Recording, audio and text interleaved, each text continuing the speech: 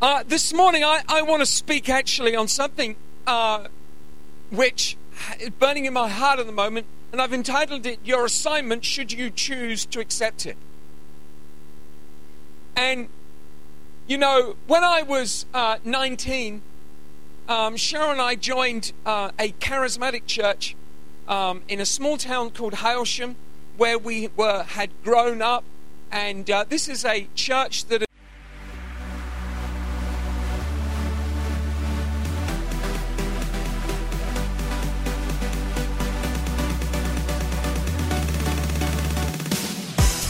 Hi everybody, and welcome to the Junction Church podcast.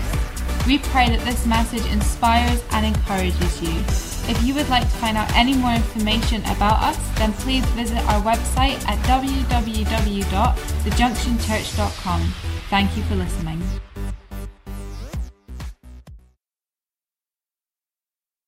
Maybe been sort of started about 6 or 7 years before we actually joined the church, and we joined together, and within a few weeks of joining, they had no young adults ministry. They had no organized structure for the young adults to join together. And but we used to hang out with all of the young adults that were there, and we would have prayer times and ministry times on a Sunday night. We didn't do church on a Sunday night, and we would just hang out and pray together.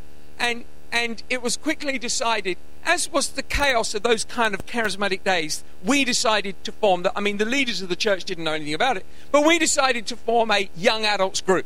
And the leaders of the church were very happy about it, and I became the leader of the group I don't know actually how that happened. I just did. And I had a friend who was with me, and he'd been in the church since its birth. His father was one of the founding fathers of the church, and so he'd always been there, and he was my best friend. And so when we were together, I couldn't work out why my friend hadn't been asked, because when we were leading, I just would ask my friend what I should do. He would tell me, I would tell the group, and everyone, Kevin, that's so wise, we'll do that. And I'm looking at them going, I don't know what I'm doing, but I'm doing it. So I just carried on. And what happened with our young adults group, that it went from half a dozen to around 70, 80 kids on a Sunday night. And we would just pray together. It was a church of 300 people. And we would just pray, and we would have fellowship and worship, and we would just believe God for miracles. And when you're in that age, you know, you're prepared to just kind of believe God for anything.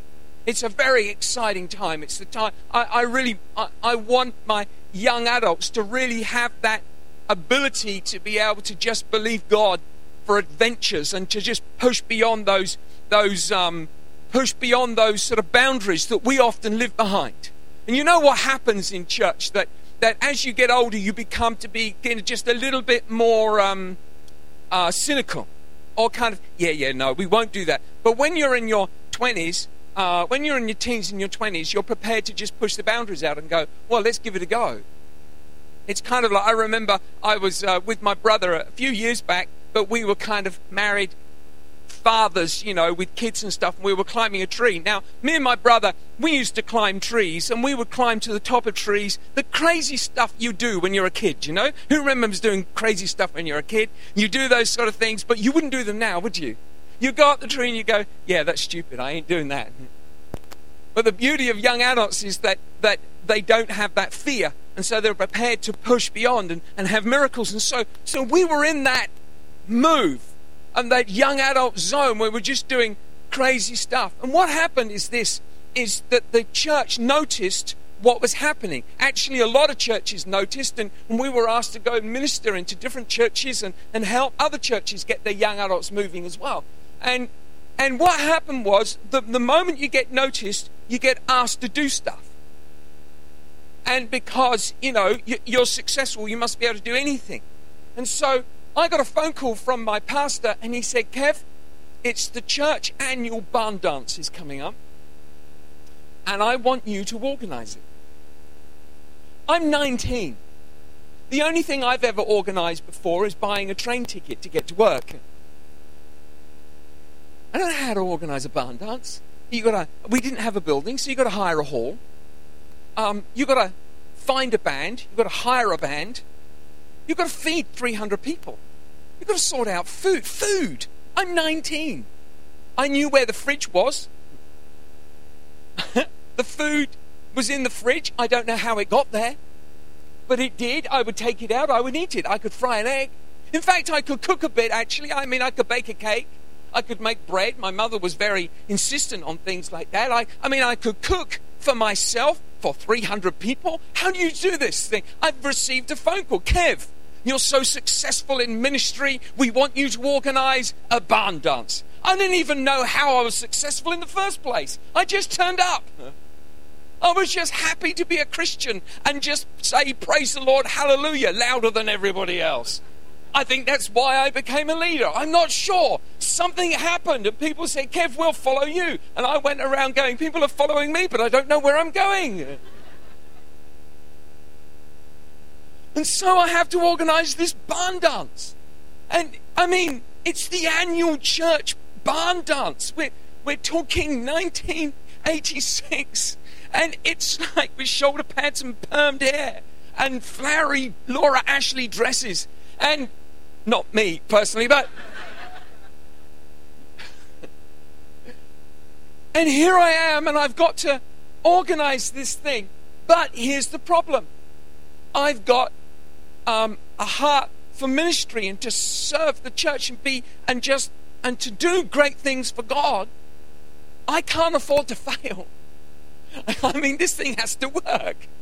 And it's been given to me, and all the church leaders, one by one, came around to remind me of different things I had to do. I mean, I had to let the church. You haven't got Facebook. You can't. It wasn't even an internet available for people to. People didn't have computers, apart from one or two smart-ass people. I can't say that, church, can you?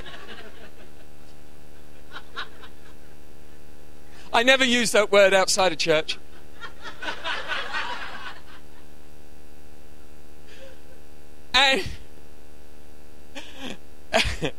And so there were no, I mean, there's no, you can't, you've got to get a leaflet printed. You have to go to the printer and get it printed and put it, I'm talking, it's complicated to get these stuff. And so I had this assignment given to me, and I had a choice: step up or walk away. But I've discovered this: when you step up, God steps in. And so I stepped up to the assignment given to me. And this is what happened. I started getting phone calls from a young adults group that I wasn't really organizing, but I was leading. And they would phone up and say, Kev, I want to help. What do you need done? Now, some of those phoning up, actually, one of them became my sister-in-law. She married my brother, and she was a school teacher. Hey, listen, if you want anything organized, ask a school teacher. Because they like lists. And they can herd small people. And they can get kids who run around wild, and they can get them in straight lines. Anyone who can do that knows magic. They can fix things. I think it's supernatural, but they can.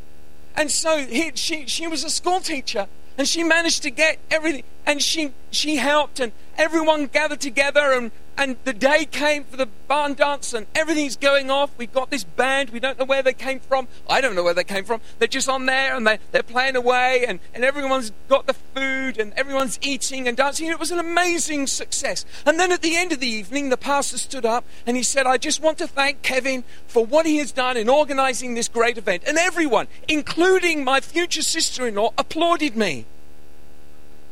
And I'm just standing in bewilderment going, what just happened? I don't know how did that work? I appreciate the applaud, but I don't know I don't think I actually did anything.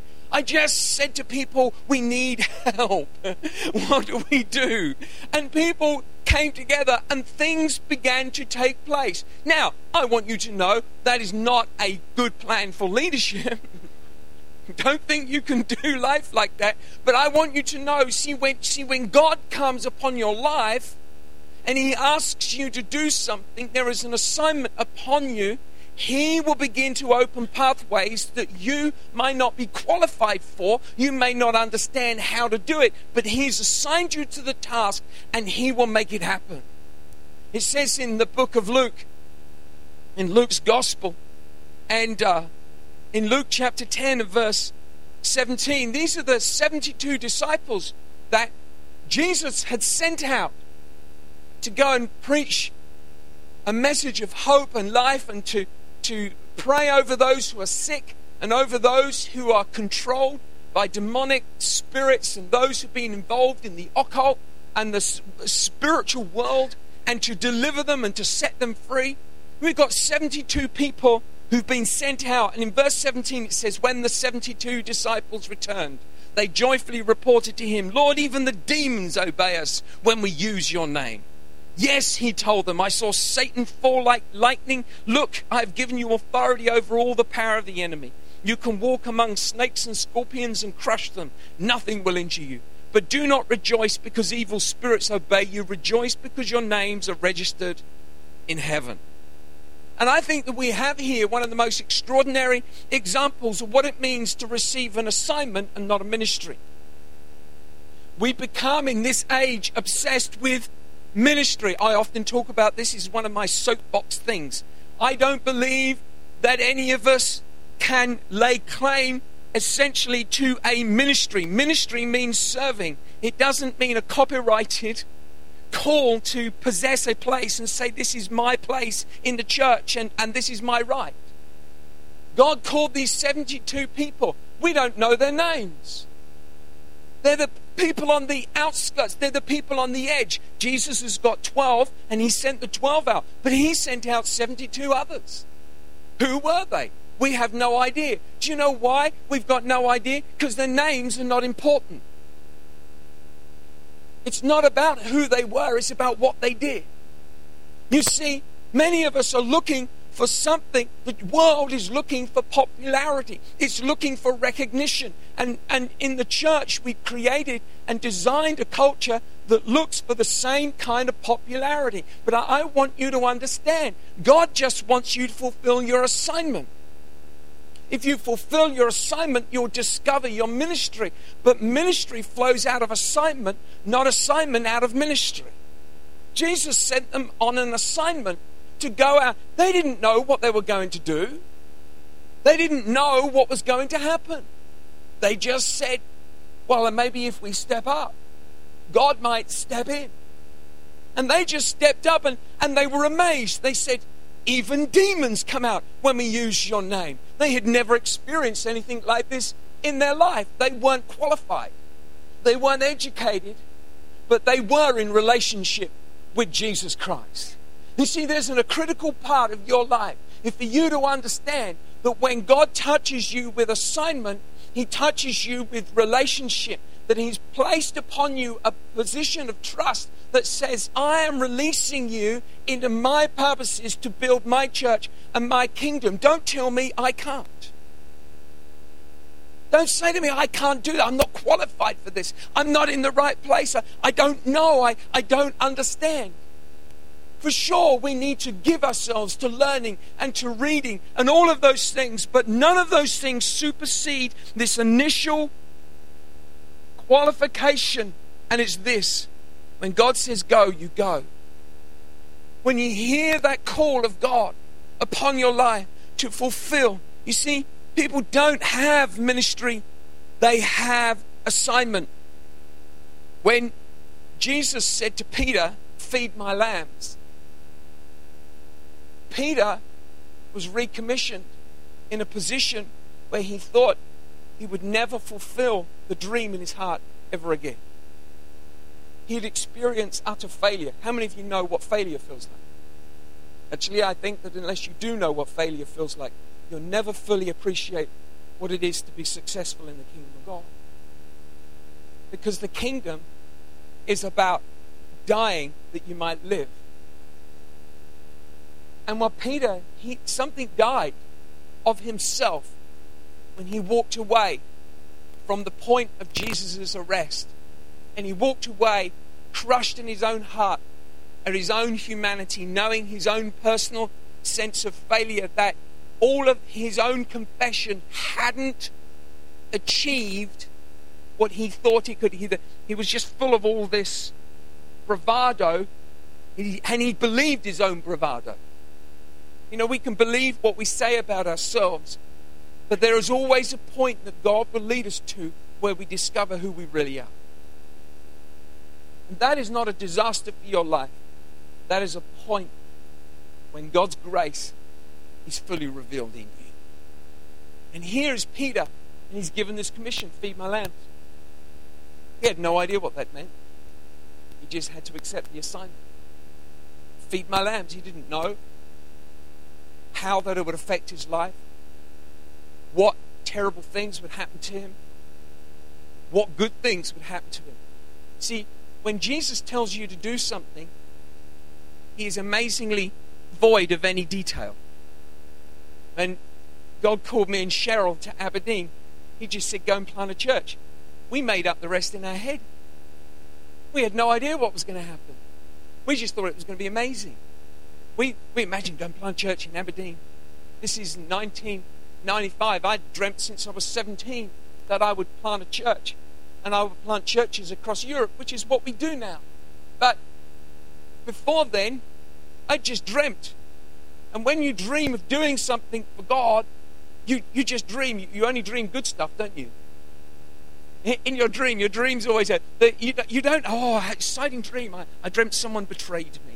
I dreamt that, I've said this story many times, but for those of you who've not heard it, I mean, we moved up here in 95, in 96, March 3rd of March 96, we started the church, and by the end of March 96, we had taken on short-term let a building of 25,000 square feet for £1 a year. It had a rates tax of £100,000 building works tax on it, council tax on the building, and but we managed to get that all cancelled, and we moved into this building. There was only a handful of us here at that time. Paul and Judith came around the same time, and it was just a really exciting time. But there was these people in the church that had issues, and one of the ladies, I think I don't know if you were there, Paul, at the time, but I assume you probably were. And there's this woman, Cheryl walks in, and this woman just manifests. I mean, just demonic. And she was big lady. She wasn't particularly tall, but she was big in other ways. And she literally launches herself at Cheryl and gets her hands. I mean, Cheryl's not big, right? So she gets her hands around Cheryl's throat and tries to kill her. And she's trying. I wasn't there, which is probably just as well, because my response would have been less godly. And so she gets her hands around Cheryl's throat, and Cheryl just went, "In Jesus' name, get out." It was probably more like this: "In Jesus' name, get out." But I think we all understand. And this woman literally flew back. I came in as she's flying backwards 20 feet. Just flew back 20 feet as this demon's cast out of her. God never mentioned that when he said go plant a church in Aberdeen. He was extraordinarily silent about such issues. You know, it's amazing the things you go through.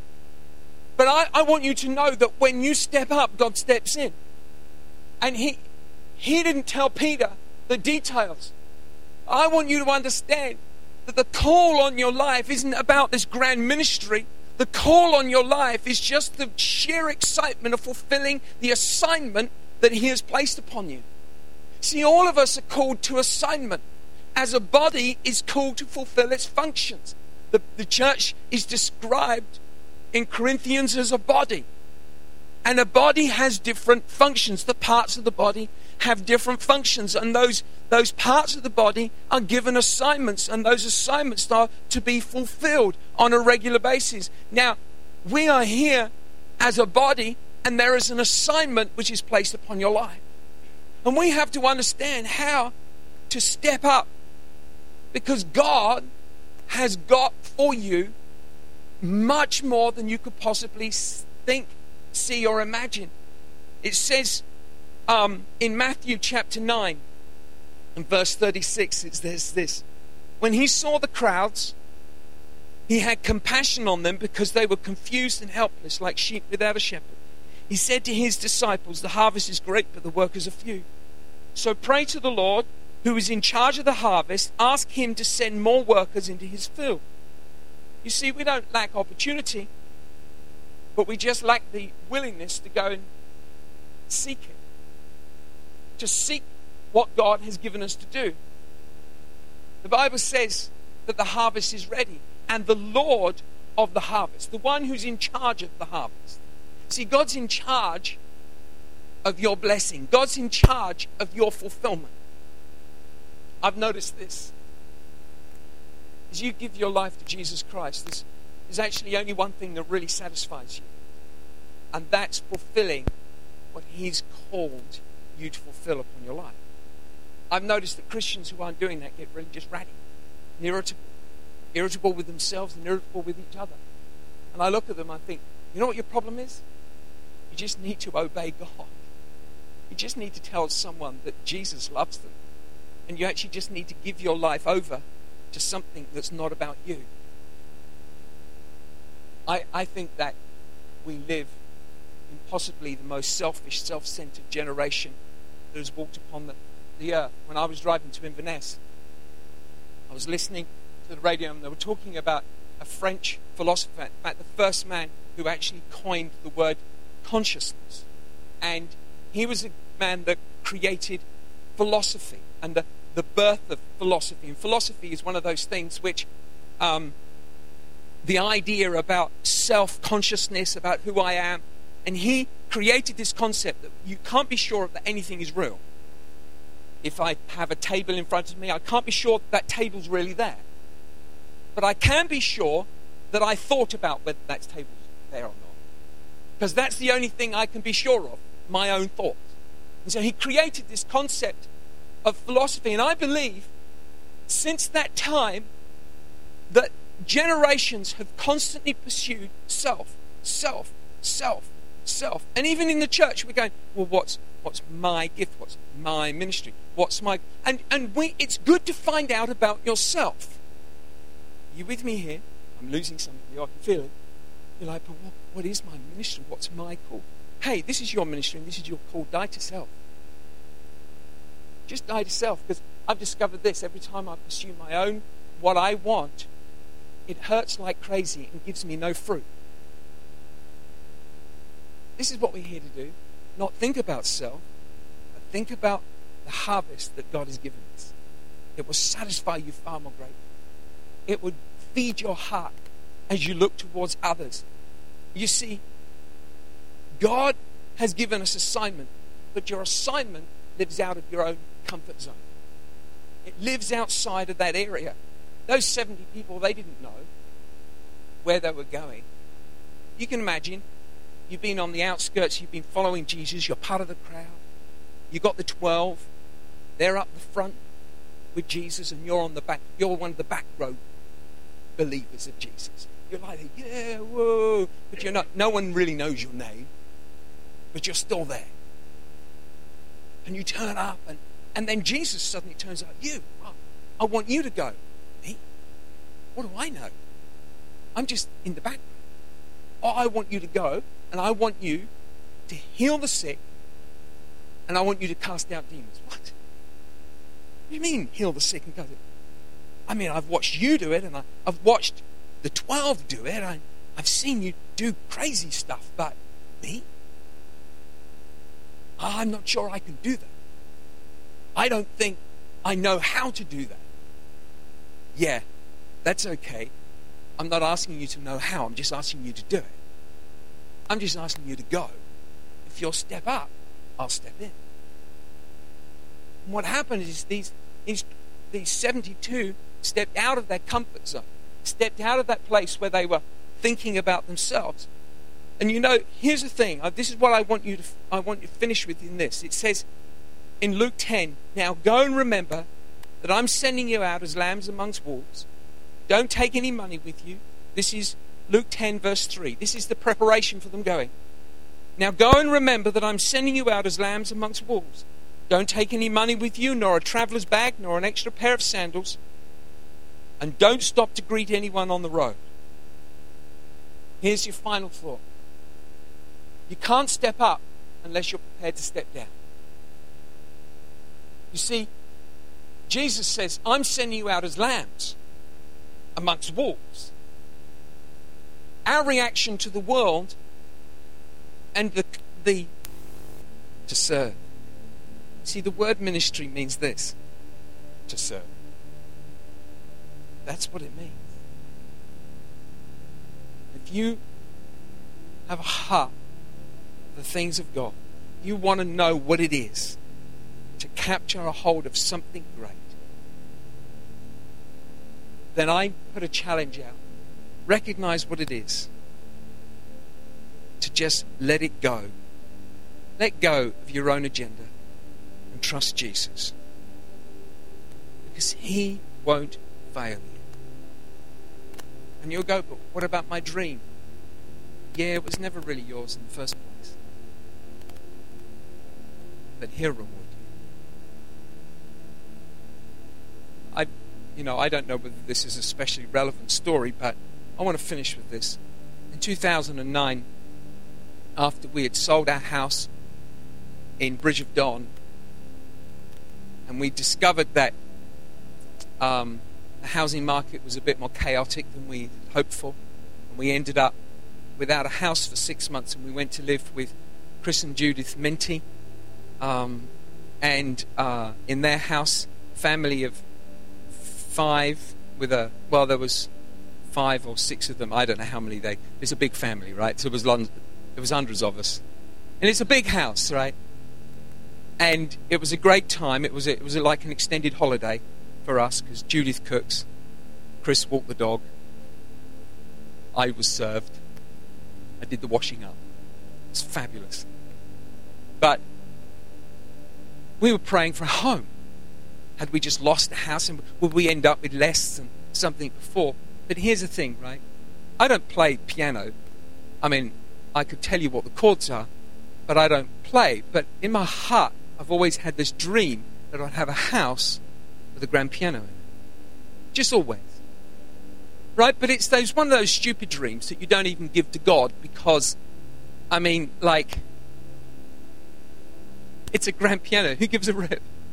There are more important things in life. So we are homeless for 6 months. You know why we were homeless for 6 months? Because God was preparing a house for us. The only house that was for sale in the whole of the northeast of Scotland that had a grand piano in it. And we walked in, and it was this beautiful house. We didn't buy it because of the piano, but we're walking around. This is beautiful. Wow, I love this house. Oh, wow, I love it. It's got a piano. Yeah, we're not taking the piano. You can have the piano. It's got a room with a grand piano in it. And that grand piano has become a central point for many guests and our kids, and they come and play, and we just sing around the piano, and friends come and they play. And Cheryl will sit and play the piano, and I just sit down and read, and God ministers to my heart. I want you to know something. God will take care of you. He will take care of the little things. But I found I died a lot in 2009 to myself. I learned to lean on Him because I discovered I had nothing else. I had no home. I had the prospect of no money. And I thought I'd end up with nothing. Had a house, now have nothing. Will I ever even be able to afford to get what I had before? Would I have to settle for something less? But God had a plan that was far greater. He has greater plans for you. But you've got to know what it is to step up to the assignment that He's called you to. And the beginning of that assignment is, Lord, I give up on me and I step up to you. Thanks for listening. If you have any questions or you'd like to find out contact information or service times, then don't forget to visit our website www.thejunctionchurch.com. God bless.